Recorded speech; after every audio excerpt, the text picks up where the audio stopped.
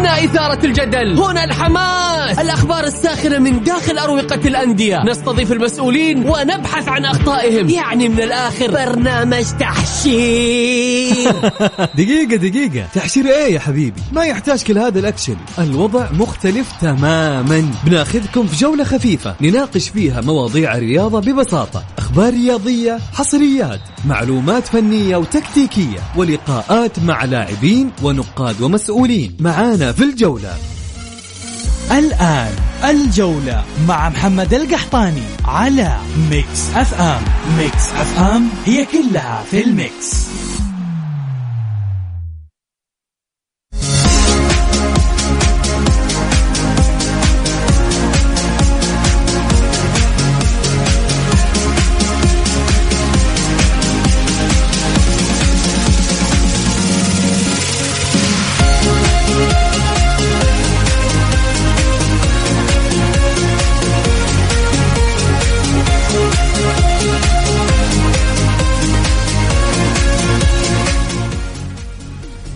يا هلا وسهلا، مساكم الله بالخير وحياكم معنا في برنامج الجولة على ميكس اف ام. معي أنا محمد القحطاني.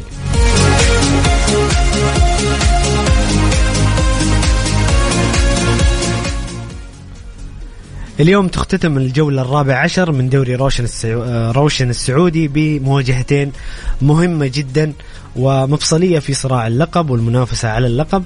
مباراتين تجمع الهلال بأبها، والمباراة الثانية تجمع فريق النصر بالاتفاق.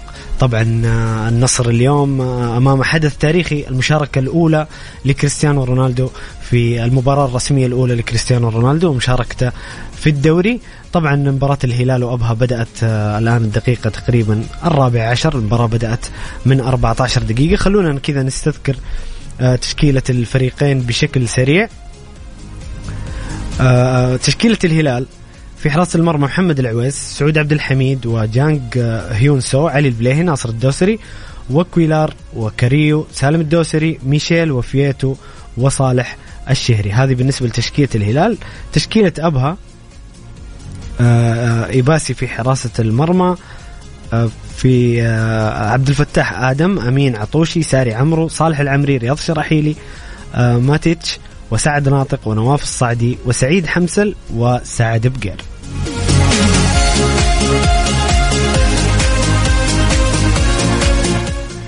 ما زالت النتيجة 0-0 بين الهلال وأبها، وفي انتظار مباراة النصر والاتفاق، مباراة السهرة وآخر مباريات الجولة 14 من دوري روشن السعودي. انتم مستمعين الكرام اللي تسمعوني الآن، توقعاتكم لمباراتين المهمة جدا في دوري روشن، توقعاتكم لمباراة الهلال وأبها ومباراة النصر والاتفاق. إيش تتوقعون كريستيانو اليوم يسوي في أول إطلالة له بعد ما ظهر في إطلالة رائعة بصراحة في كأس موسم الرياض الخميس الماضي؟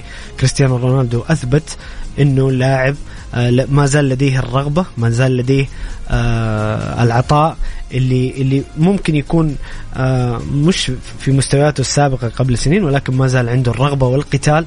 كريستيانو رونالدو كاريزما ما أعتقد أنها تتغير. اليوم نشوف كريستيانو في أول إطلالة في الدوري السعودي. شاركونا بآرائكم وتعليقاتكم عن مباراة النصر والاتفاق والهلال وأبها، توقعاتكم للمباراة. راسلونا على الواتساب الخاص بميكس اف ام على الرقم 0548811700. الجولة مع محمد القحطاني على ميكس اف ام. ميكس اف ام هي كلها في الميكس.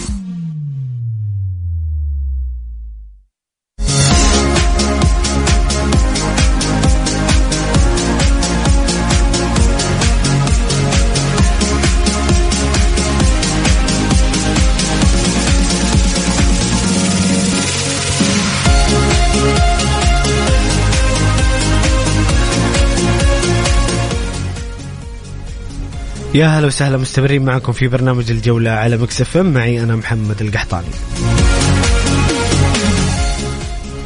خلونا نستعرض مع بعض نتائج مباريات دوري روشن السعودي الجولة 14 قبل نهاية الجولة اليوم اللي تختتم بمباراتين.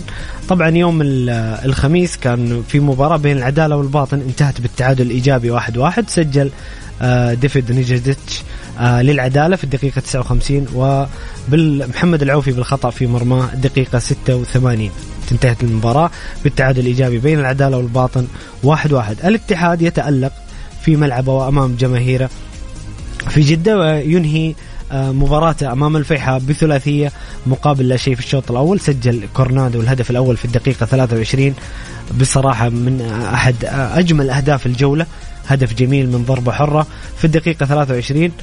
وبعدين الاتحاد في نهاية الشوط الأول آخر 3 دقائق أنهى المباراة بضربة جزاء من عبد الرزاق حمد الله وبهدف من هارون كمارا، وانتهت المباراة بفوز الاتحاد بثلاثية مقابل لا شيء على الفيحاء.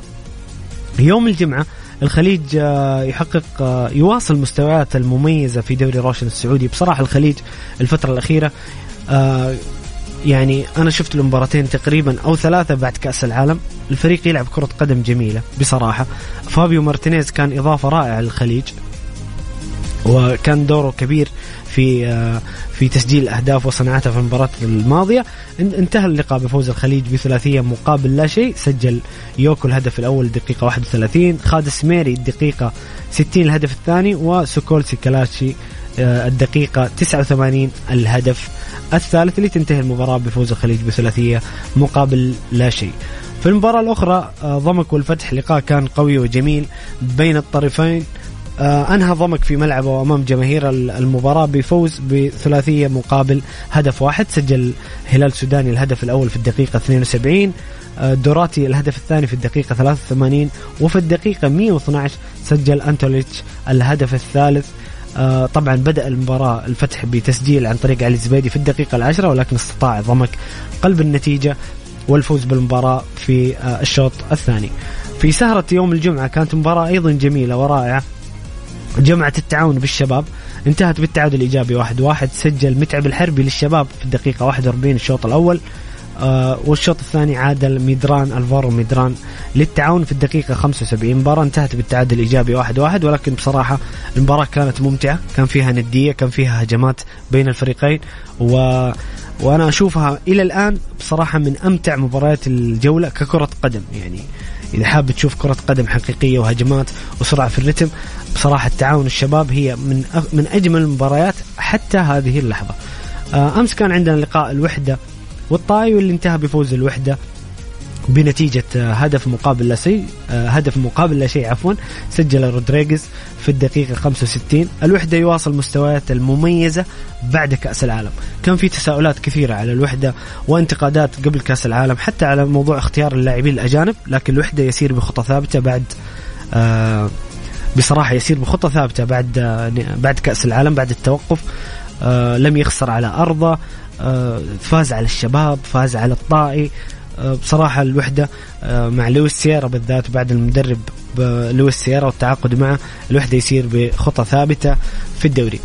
هذا بالنسبة لمباريات دوري روشن اللي تم لعبها في الجولة 14، في انتظار نهاية مباراة اليوم وإسدال الستار عن الجولة 14 بمباراة الهلال وبها، اللي ما زال التعادل السلبي 0-0 حتى الآن دقيقة 21. وفي انتظار مباراة السهرة بين النصر والاتفاق والظهور الرسمي الأول لكريستيانو رونالدو.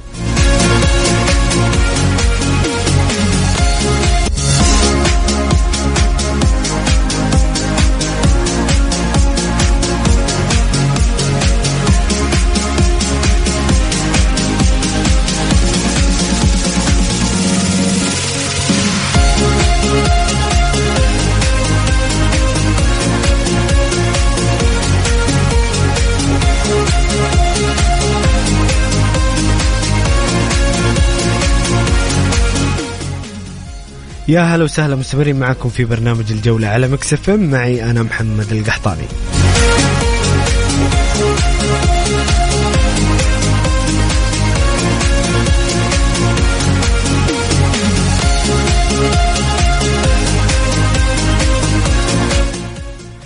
هنا مستمعنا الكريم خالد يقول اليوم هاتريك للدون وفوز نصراوي بإذن الله.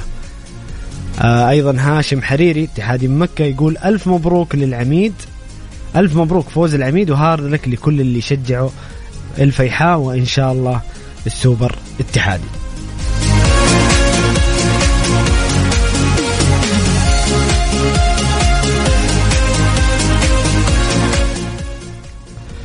نستعرض مع بعض جدول الترتيب قبل مباراة الهلال وأبها والنصر والاتفاق، وكذلك جدول الهدافين. الآن الاتحاد في الصدارة ب31 نقطة من 14 مباراة، النصر ثانيا من 13 مباراة 30 نقطة.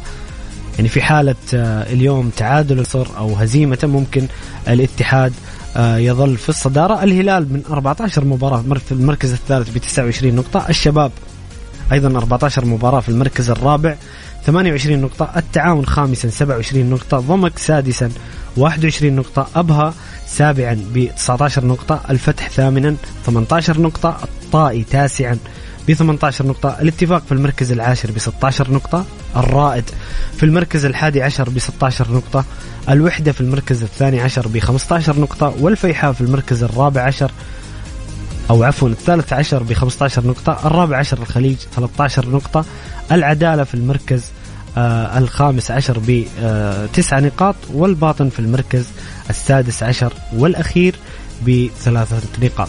بالنسبة لجدول الهدافين تاليسكا ما زال في الصدارة ب13 هدف، عبد الرزاق حمد الله يرتفع بتسجيله بعد مباراة الفيحاء إلى المركز الثاني ب9 أهداف، إيغالو في المركز الثالث ب8 أهداف، وكارلوس جونيور لاعب الشباب في المركز الرابع ب7 أهداف.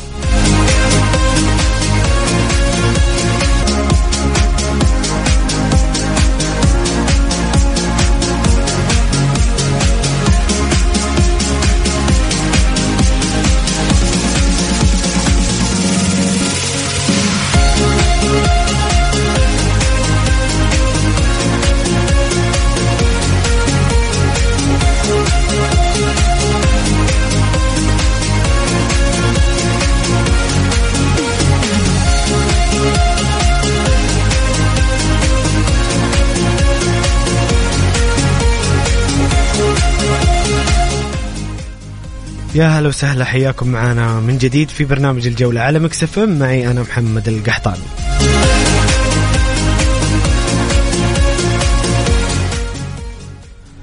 مباراة الهلال وأبها 1-1، سجل جانج في الدقيقة 29 وعادل عبد الفتاح آدم قبل قليل في الدقيقة 35.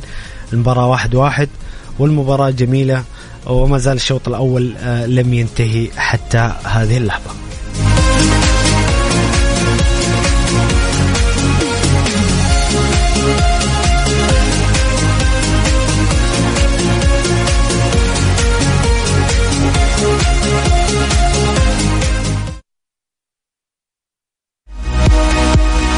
نشرة الجولة على ميكس اف ام.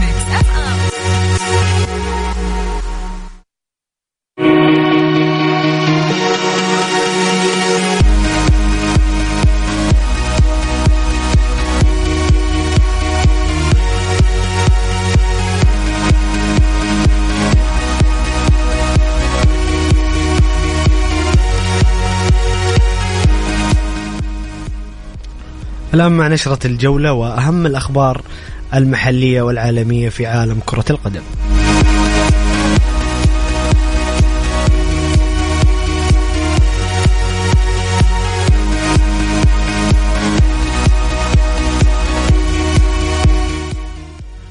رسميا غياب نعيم السليطي اللاعب التونسي لاعب الاتفاق عن الملاعب لمدة 10 أسابيع بسبب الإصابة في وتر العضلة الضامة. تمنياتنا بالشفاء للنجم الكبير نعيم السليطي اللي بصراحة لاعب الدولي مع المنتخب التونسي اللي شارك في كأس العالم واللي قدم مستويات رائعة مع الاتفاق.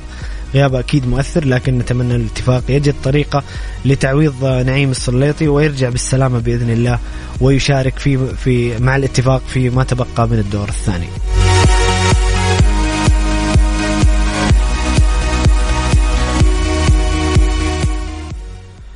رسميا قناة سبورت إكسترا الرومانية تعلن حصولها على حقوق بث الدوري السعودي وتنقل اليوم مواجهات الهلال وأبها والنصر والاتفاق. هذا امتداد للقنوات، كان في قبلها قناة برتغالية ما يحضرني اسمها للأمانة، لكن هذه أيضا قناة رومانية، وهذا يدل على أن الدوري السعودي دوري روشن السعودي في انتشار كبير جدا.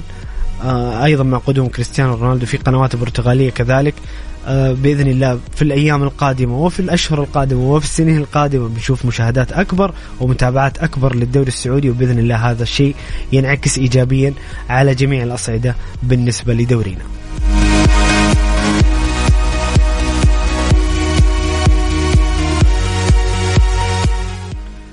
أيضا رسميا قناة RMC1 الفرنسية تعلن نقل مباراة اليوم بين الاتفاق والنصر.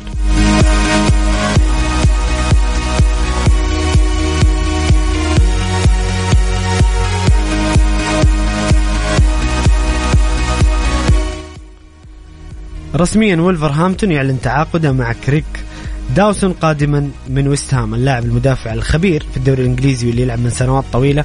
وولفرهامبتون يعلن تعاقده مع كريك داوسون. صراحة الفريق يعاني بعد خروج سايس، خروج بولي وكودي أيضا اللي كابتن الفريق اللي راح لإيفرتون.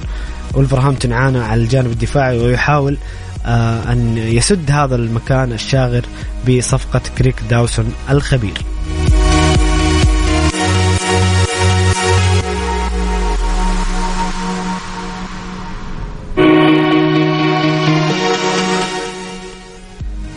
في إحصائية عن معدل صرف الأموال في الدوريات الخمس الكبرى خلال فترة الانتقالات الحالية حتى الآن. الدوري الإنجليزي في الصدارة 387 مليون يورو حتى الآن. الدوري الألماني في المركز الثاني 34 مليون يورو. الدوري الأسباني ثالثا 23 مليون يورو. والدوري الإيطالي في المركز الرابع 9 مليون يورو. الدوري الفرنسي في المركز الخامس 8 مليون يورو. الدوري الإنجليزي بصراحة فيما يتعلق بالجوانب المالية والدعائية يعني بصراحة مختلف تماما وفي مركز آخر، وهذا دليل على قوة الدوري واختيار اللاعبين حتى للدوري الإنجليزي. خلينا نتكلم صراحة، صار اللاعب الآن وجهة الأولى هي الدوري الإنجليزي. أفضل نجوم العالم في الدوري الإنجليزي، أفضل مدربين العالم في الدوري الإنجليزي، ويعني صراع تنافسي ورتم يحلم فيه أي لاعب في العالم.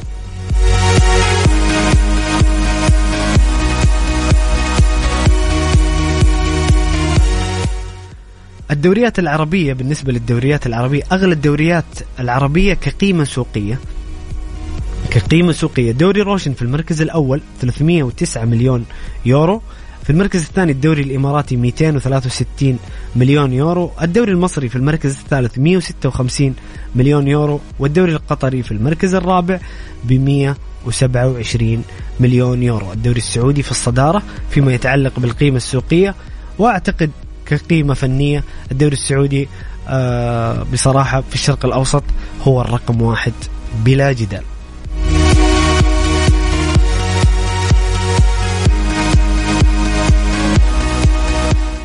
مستمعين الكرام، شاركونا بآرائكم وتعليقاتكم حول مباراة الهلال وأبها والنصر والاتفاق. توقعاتكم للقمة ومباريات الهلال وأبها والنصر والاتفاق اللي بيكون فيها كريستيانو رونالدو حاضر للمرة الأولى رسميا في الدوري السعودي. شاركونا على الرقم 0548811700.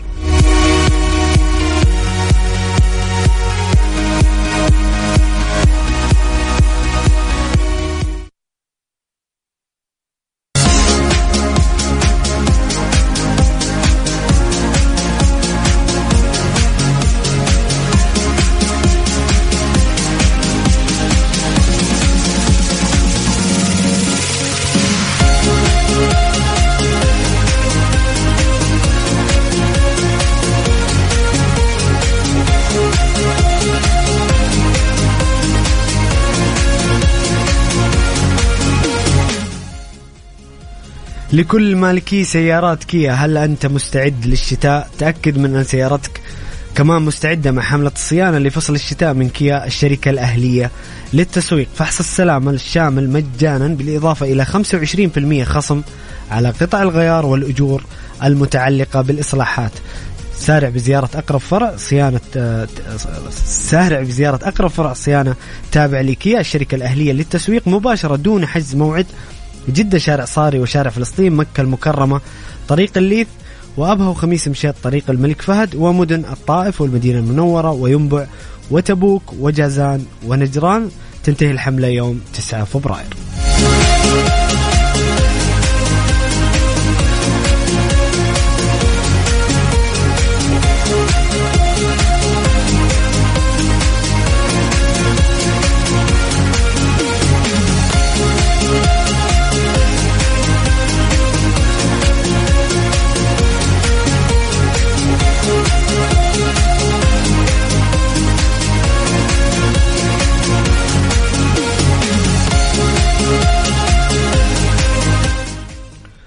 الآن نسلط الضوء على الدوري الإنجليزي البريمير ليج ومباريات الجولة 21 اللي فيها قمتين كبيرة، قمة بعد قليل، قمة كبيرة ومهمة جدا في صراع اللقب بين الغريمين التقليديين أرسنال ومانشستر يونايتد. المباراة بتكون الساعة 7:30، يعني بقي عليها تقريبا 40 دقيقة ونزلت تشكيلة المباراة. خلينا نستعرض مع بعض التشكيلة، بعدين نستعرض نتائج الجولة وأهم المباريات. مانشستر يونايتد في حراسة المرمى ديخيا، مارتينز، برونو فرنانديز، راشفورد، إريكسن، فاران، أنتوني، ولوكشو، وفورغست الوافد الجديد اللاعب الهولندي من بشتكاش، وأيضا بيساكا وماكتوميني. تشكيلة يعني تتغير نوعا ما في عناصر مختلفة عن مباراة مانشستر سيتي الأخيرة، الديربي الكبير اللي فاز فيه مانشستر يونايتد. أرسنال في الحراسة رامسديل، بن وايت، ساليبا، جابرييل، زيلينشكو، وبارتي، وتشاكا، أوديغارد، ساكا، مارتيليني، نيكاتيه. مباراة الفوز فيها لأي أحد الطرفين من وجهة نظري أعتقد أن الفائز أرسنال طبعا يواصل مستويات المميزة والرائعة مع أرتيتا في الدوري. بصراحة صلابة ذهنية وتكتيكية كبيرة من هذا الفريق، رغم أنه أرسنال وأرتيتا تحديدا ما يملك التشكيلة بالذات لما نتكلم عن الدكة.